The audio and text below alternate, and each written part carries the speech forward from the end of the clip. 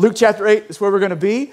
And if you, to kind of reorient us a little bit this morning, if you were here over the last couple weeks, this new year, you know that we have started a new series, and it's just called Mic Drop, and it's a clever name, but the whole premise behind it is just, there's these moments in Jesus' life, there's a lot of them, but we're going specifically through the Gospel of Luke, and kind of taking these moments where Jesus said something or did something that kind of stopped everybody in their tracks, and they were amazed at who he was and what he was able to do. And so that's kind of the premise.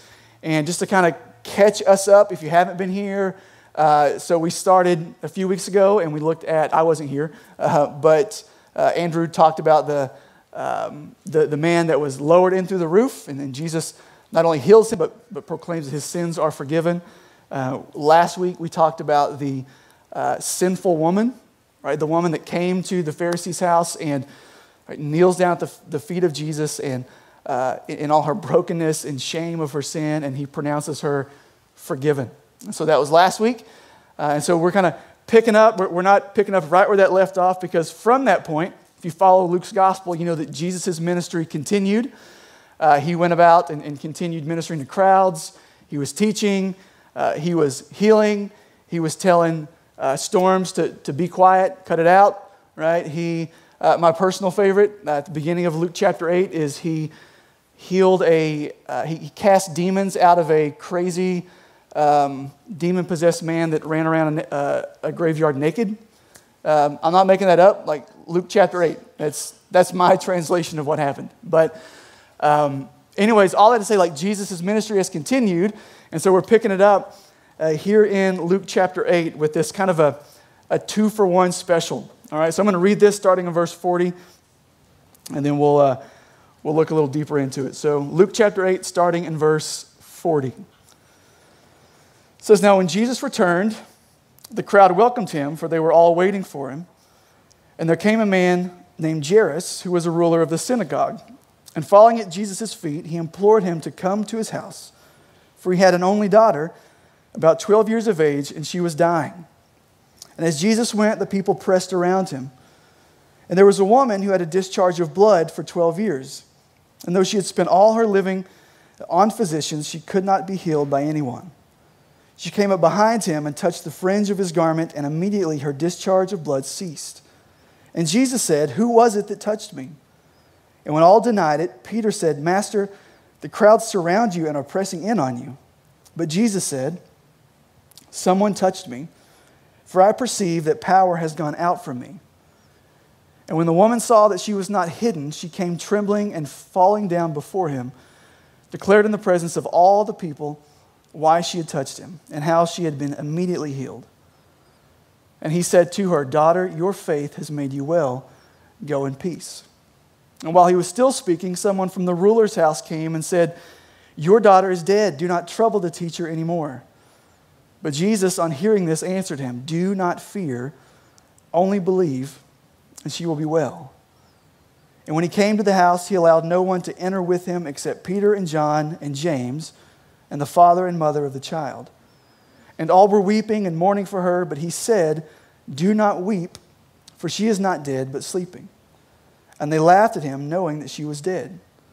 But taking her by the hand, he called, saying, 'Child, arise.' And her spirit returned, and she got up at once. And he directed that something should be given her to eat. And her parents were amazed, but he charged them to tell no one what had happened." Would you pray with me this morning just before we dive in?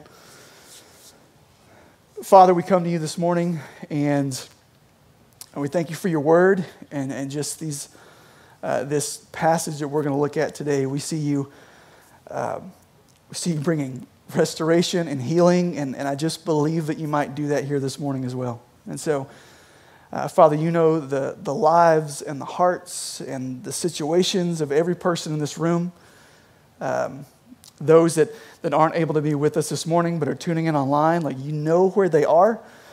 And so, Lord, I pray that by your Spirit working through your word, that you might bring restoration, that you might bring healing, that you might bring salvation among us this morning.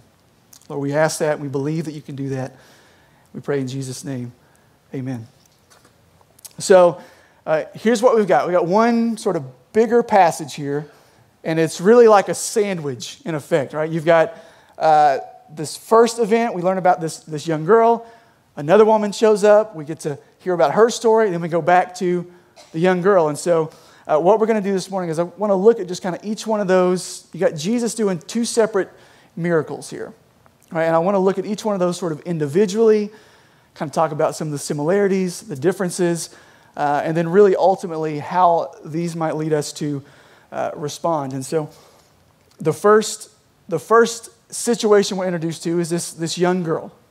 All right, we got Jesus has gone from ministering, and as he leaves there, he's met by this man, and he comes and he throws himself down at Jesus' feet.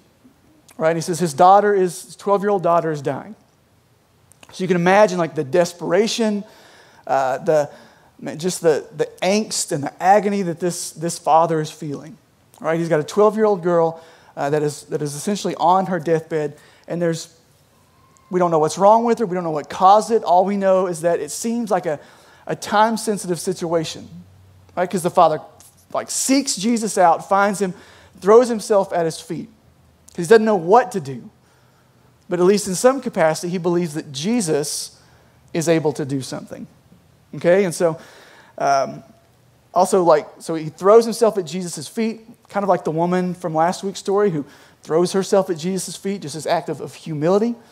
And then also like the Pharisee from last week, this man invites Jesus to his home.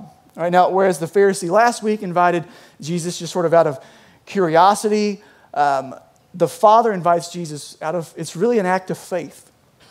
It's saying, my daughter is sick. I don't know what to do for her. I'm not powerful enough. I'm not capable enough to do anything for her. But Jesus, I believe that you are. So he invites Jesus to his home. But what's interesting is like that story gets the pause button pressed on it, right? Because the text says that as he's leaving there and he's going to this man's home, all of a sudden there's an interruption. Right? He's interrupted by another woman in need. And we're introduced to her. We don't know much about her. We don't know her name. All we know is that she has suffered for 12 years from a discharge, or maybe your version of the Bible says an issue of blood. Full disclosure, I'm not a doctor. Don't know what that means. To me, if you've bled for 12 years and you've made it for 12 years, you've already beat some kind of odds, right? But we don't know the fullness of what this is, but this is a significant issue because we know that she has, for 12 years, dealt with this. She spent all of her life savings, right, to get answers, to get help from physicians, and none of them were able to help. All right, so the first girl we're introduced to is, it's a desperate situation. She's dying. This woman, right, it's a desperate situation. She's like given everything she's had to get help, to get healing, to find a cure, and she's got nothing. All right? So just a couple things, though, that kind of give some backdrop on this. Some of the implications for where this woman found herself. Right? It says that she was this issue of blood, or this discharge of blood. There would have been some spiritual implications of that. Right? She, according to the Old Testament law, if you've read through the book of Leviticus, you've probably come across this at some time. Because of this medical issue, there's this discharge of blood, she was considered ceremonially unclean. Right? Now that doesn't really register with us today probably, but what that meant was she was not permitted to go to the temple, to offer sacrifices. Like she was not permitted to engage in those things that they would have had to engage in order to be cleansed or to have their sins forgiven according to the Old Testament law. And so just by the nature of her situation, like she would have been viewed as being rejected by or cut off from God. All right, so she is looked down on for that. Right? So not only are there spiritual implications, but there's also sort of more horizontal, like social, relational implications. Right? Because of her issue of blood, she she would not have been able to draw near to people, right? Because the belief was if someone was marked unclean, then you weren't supposed to be around that person because just by the nature of proximity, you would become unclean. So not only is she perceived as being cut off from God because of this inability to offer sacrifices and engage in worship, but she's also cut off from others, right? No relationships. She can't draw near to people. Right? This is like first century Jerusalem social distancing going on here. It's nothing new under the sun. Okay? She's not allowed to be in close distance. Like no one would have knowingly or willingly approached her because of her issue. So this is significant. All right, and we kind of see that in even in the situation how she approached Jesus.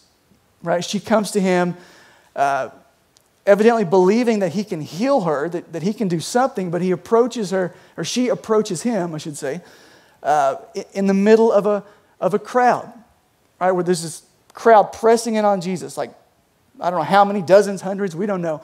People there pressing in, and it was kind of in that collection of people that she could have drawn near without being noticed. Right? Maybe she could sneak in there without anybody pointing out her as, hey, you're the woman with the issue of blood, right? What are you doing here? Right? And the text says that not only does she approach in the middle of a crowd that's pressing in on him, but she also approached Jesus sort of anonymously. Right? She didn't come fall at his feet and make herself known. She didn't introduce herself. It says that she just reached up from behind him. She didn't want to be seen. She didn't want to be known. I just believe that Jesus can do something about my situation. So sort of in this anonymity, she reaches out and she touches the hem of his garment. All right, she's desperate. She's hopeless. She reaches out. She touches him and immediately she's healed. Right? There's no recovery period. Right? No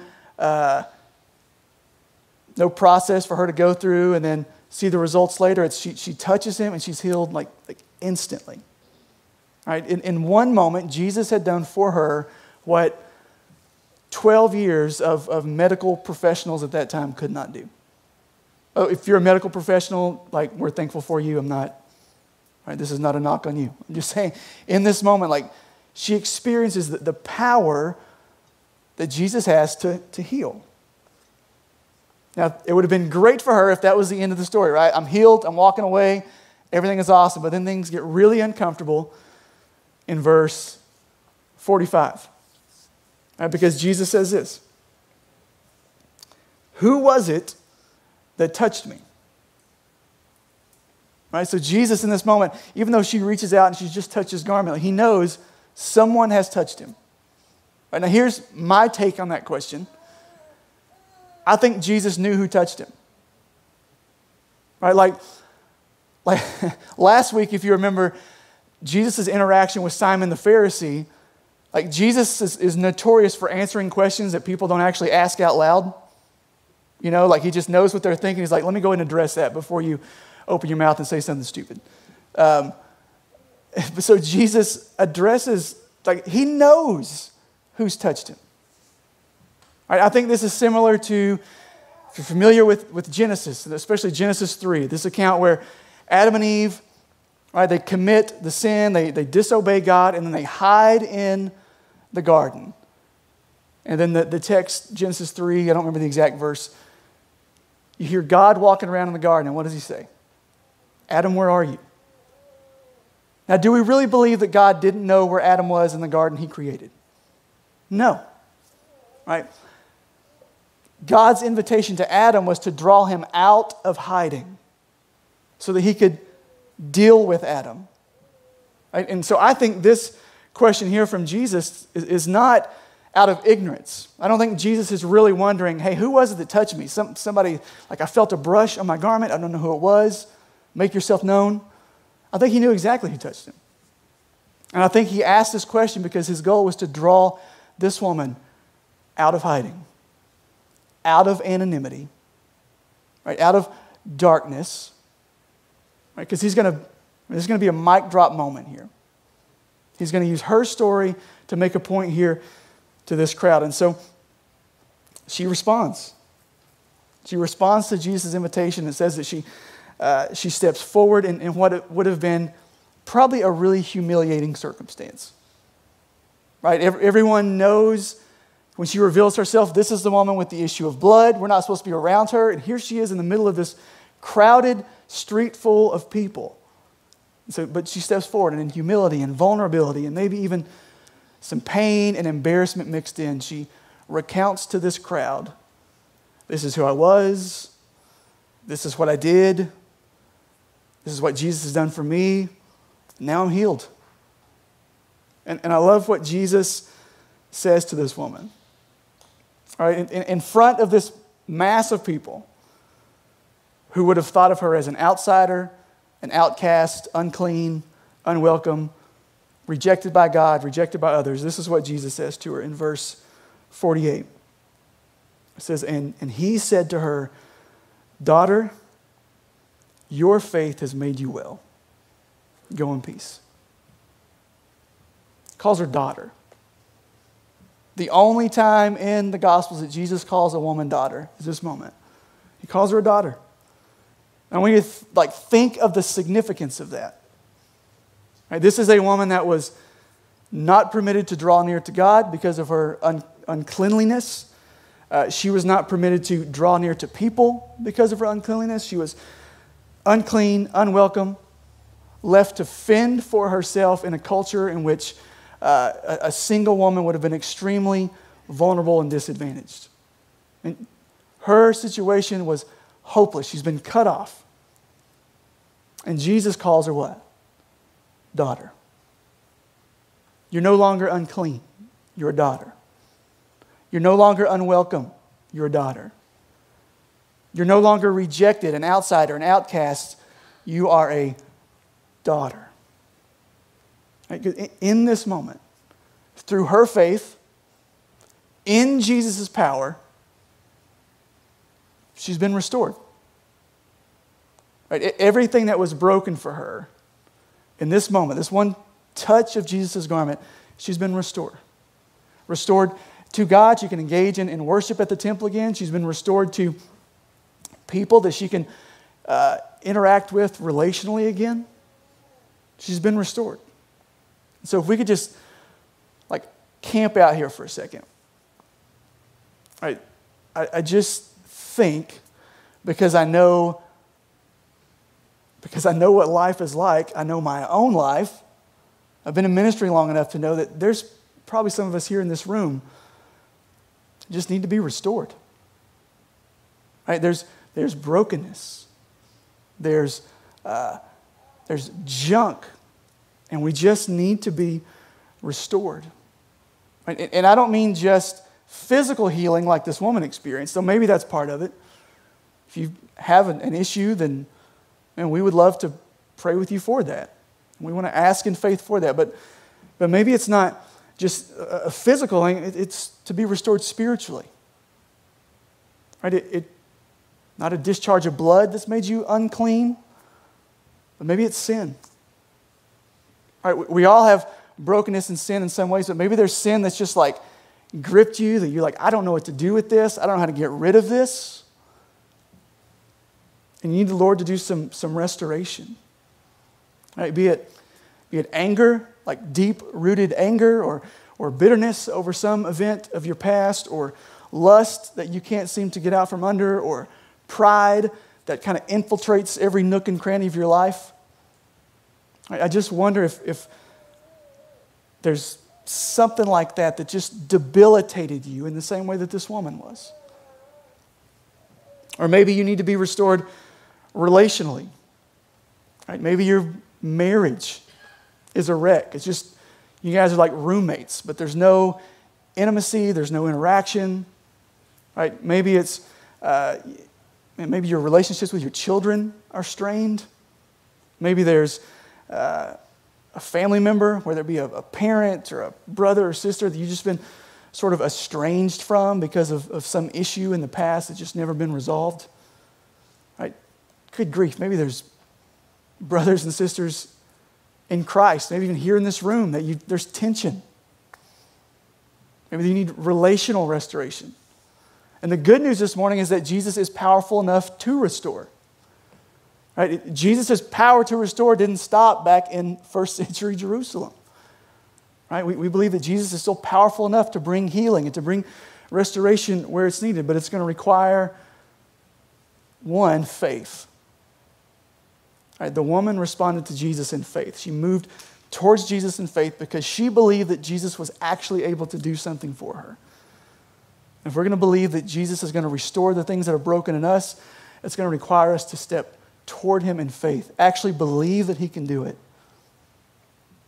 And then part of stepping forward in faith is, I would also submit, it's going to require you, us, to step out of the shadows. Right? Just as Jesus called this woman out of hiding, for some of us, we just need to step out of hiding. We just step out of anonymity, to step out of just the shadows, the places where sin loves to dwell and grow and fester. We just need to step out, right? To make yourself known as this woman made herself known. Right? And man, I want to love you enough to tell you that that's a hard step to take.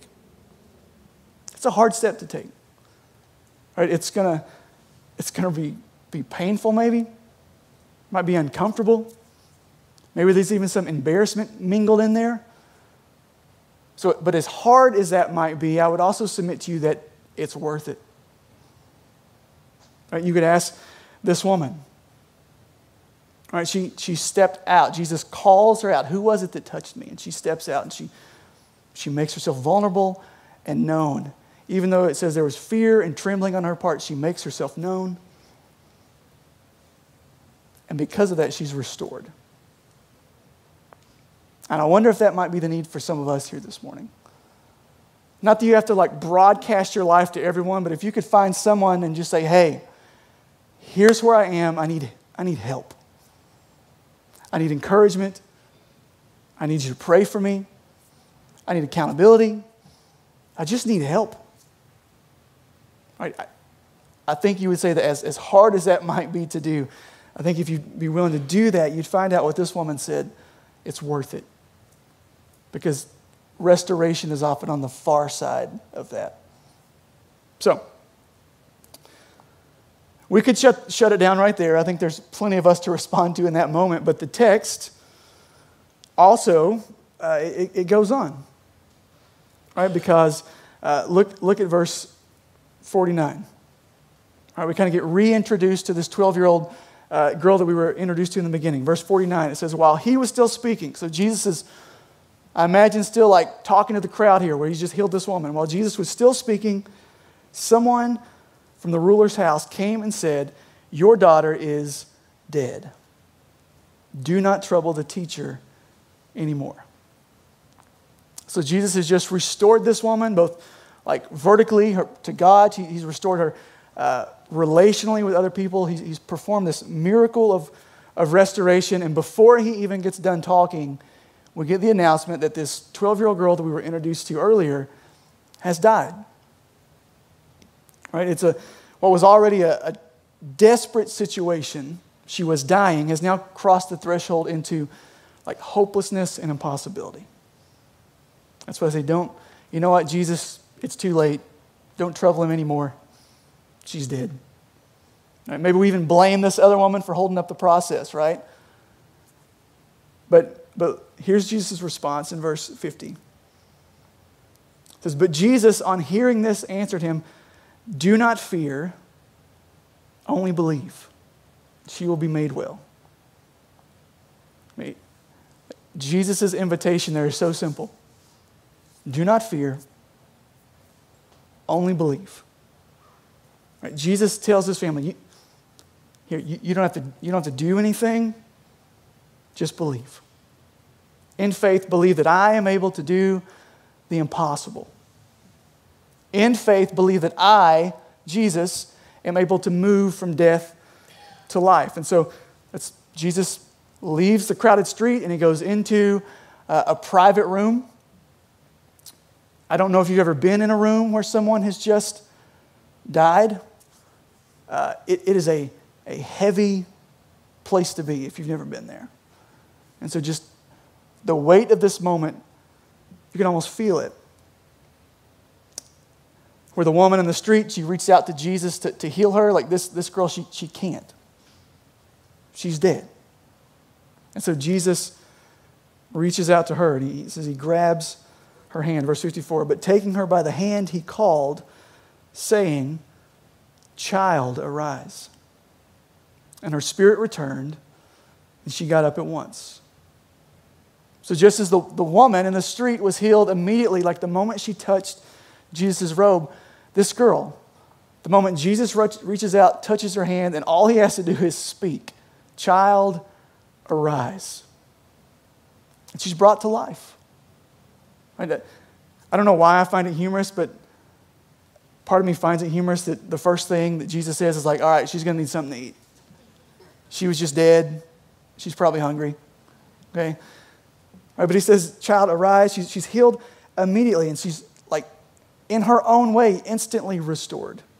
Right? Not from a life of uncleanliness like the first woman, but she's restored from death to life.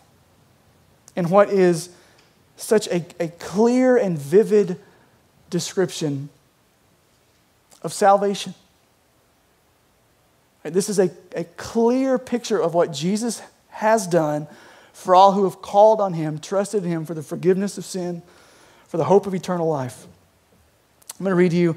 These are familiar words, maybe, if you've been around church for a while, but these are Paul's words in Ephesians chapter 2. I'm going to hear what Paul says.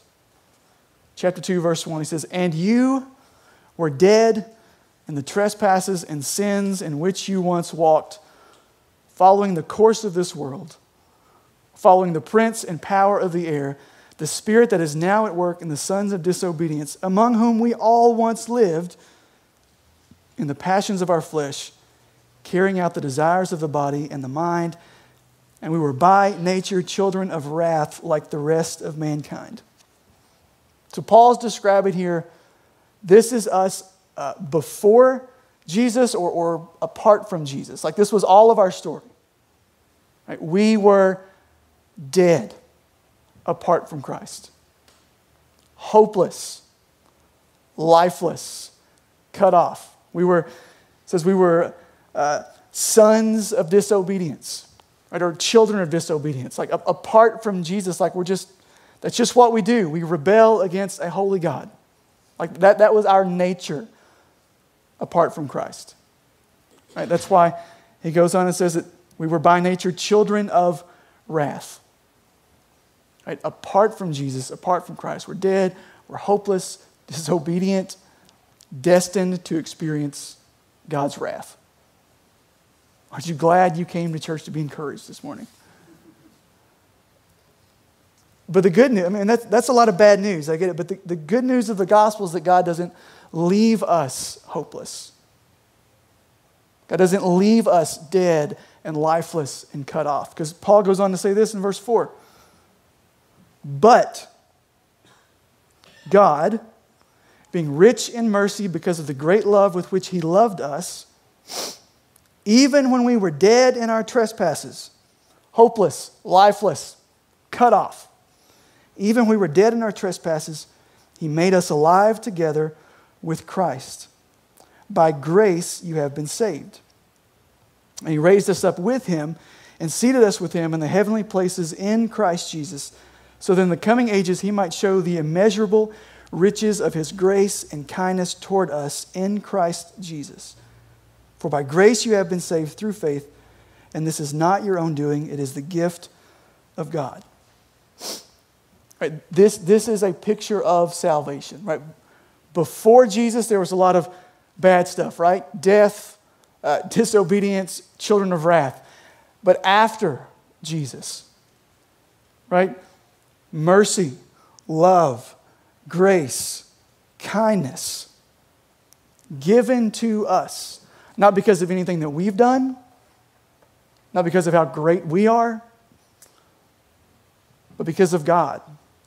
Reached out. In the same way that Jesus reached out to this dead girl and grabbed her hand and said, "Child, arise." This is what God has done for us. He has moved towards us in the sending of his Son. Right? God took the first step, and he offers the gift of salvation. He offers us the ability to move from death to life if only we would trust and believe. Right? If only we would trust and believe.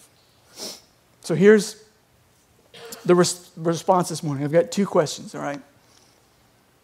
2 questions. The first one is this: do you need to experience restoration? Maybe there's sin that needs to be confessed and repented of. Right? Maybe there's relational brokenness.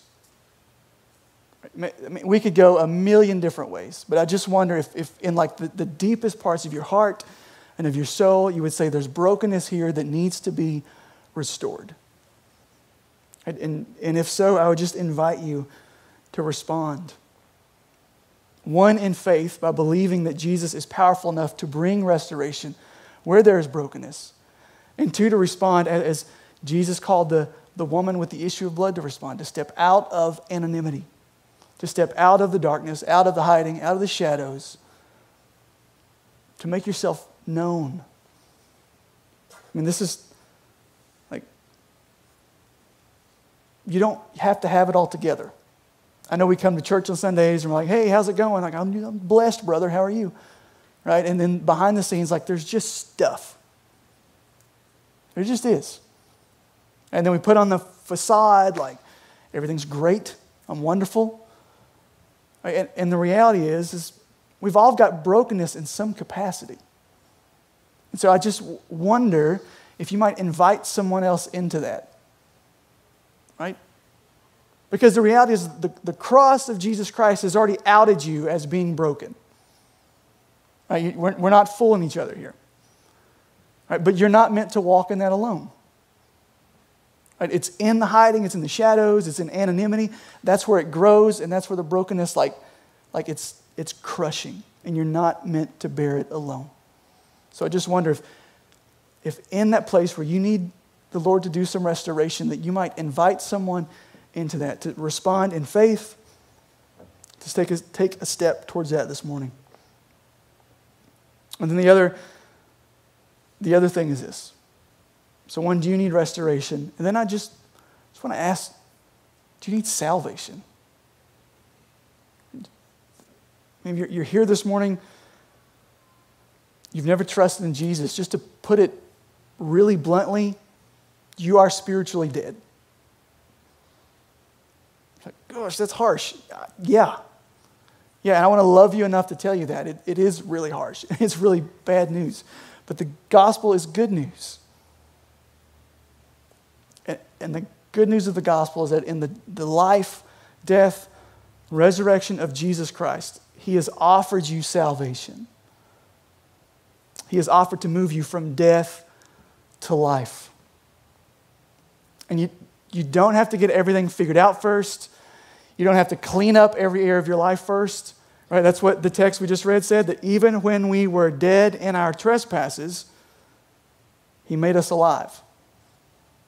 So maybe you're here this morning and you've never trusted in Jesus for the forgiveness of sin, for the hope of eternal life. I would just invite you into that this morning. Wherever you are, right? We have Jesus who meets us there. Right? We surrender our lives to him. We submit our lives to him.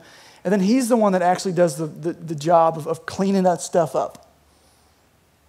I just wonder if you would come. Right? So the invitation, wherever you are, you need to be restored, you need to experience salvation. The invitation is just to respond in faith. All right? Would you stand with me? The band is going to come and lead us in a song. And we're just going to sing about the grace and the mercy extended to us in Jesus. We're going to sing about how he died to pay the debt for all of our sin, past, present, and future. And if you need to respond, you need someone to talk to, someone to pray with, we'd love to do that. Right? We can meet down front. If you're more comfortable pulling us aside at the end of the service, we can have that conversation then too. But we just plead with you to respond as the Lord leads. All right, let's pray together. Father, Thank you for your word, and grateful that you are a God who restores. Lord, that you meet us in our brokenness. And Lord, and you bring restoration. We believe that you're powerful enough to do that this morning. And so I pray that you would.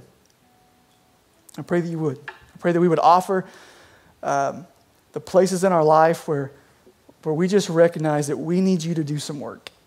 I pray that we would offer those to you. And then maybe, Father, there's someone here in this room or someone watching online. They've never ever repented of their sin, acknowledged their need for you as the payment for their sin. So I pray, Father, that if that's someone here in this room this morning, that they would respond in faith, that they would put their trust in you, that they would repent from their sin, turn from their sin, that they would believe that Jesus died on the cross to pay the full penalty for all of their sin. I pray that you might save this morning, that you might move from death to life. So, Father, we want to respond obediently as you would have us. So work would give us the grace to respond. Lead us by your Spirit to respond. We ask all this in Jesus' name. Amen.